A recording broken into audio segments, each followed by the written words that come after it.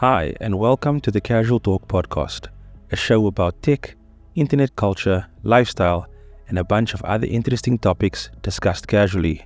This is the Casual Tech Weekly, your rundown of all the best tech stories of the week. I know that I've been away for a little bit, but sometimes life gets very busy, but I'm glad to be back to give you your weekly rundown of all of the best tech stories. So with that, let's get into the news.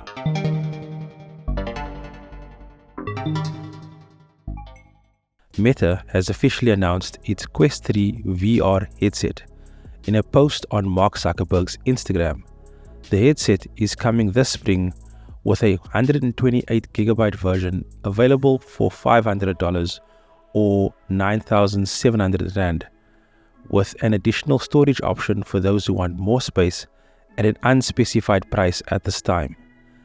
Compared to its predecessor, the Quest 2, the Quest 3's design is lighter and more comfortable with a 40% slimmer optic profile without its foam facial interface into account, while a new Snapdragon chip inside has twice the graphics performance.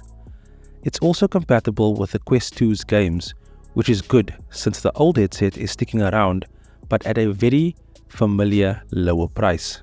Meta is said to make more announcements around the device at the annual Meta Connect event scheduled for September 27th.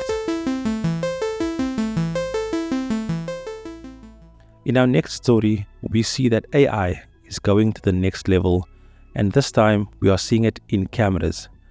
So when you think about a camera, you'd think that it has a camera body and a lens, but this new AI camera developed by Bjorn Carmen from Photographica has no lens.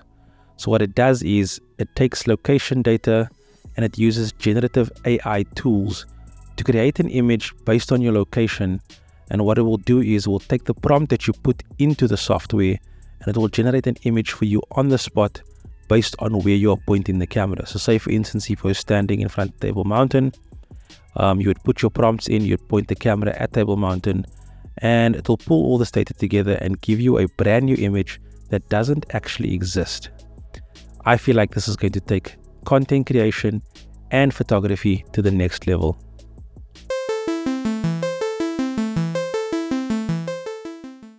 And in our final story of the week, we have a recap on the Computex event that took place in Taiwan this week.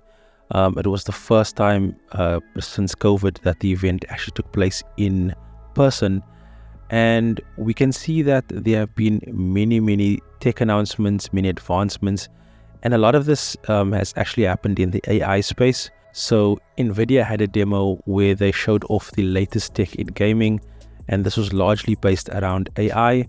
So what they showed off is that you can use generative AI to talk to NPCs within the game. So you would walk up to an NPC and just start talking to them about any topic, and they would reactively, immediately respond to you, and the conversation is very much dynamic. And Nvidia CEO said that this was the next level of gaming, and I tend to agree. This will definitely create custom experiences for gamers, and this is something that gamers have been wanting for the longest time, but tech hasn't been able to keep up with this. But now we're at the point where you can have live action games and the game can become your own experience. And because of the boom in AI, Nvidia has taken advantage of this.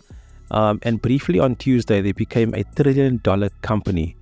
Obviously, we kind of saw big purchases of GPUs during lockdown when the crypto mining craze was quite at its peak.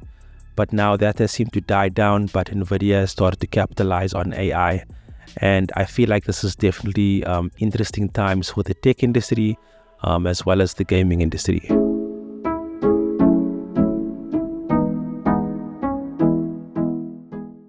And with that, we've come to the end of the episode. This has been the Casual Tech Weekly, your rundown of all the best tech stories of the week. Make sure to tune in next Friday for all of your tech goodness. This has been me, Suleiman, the Casual Talk. I'll see you guys soon.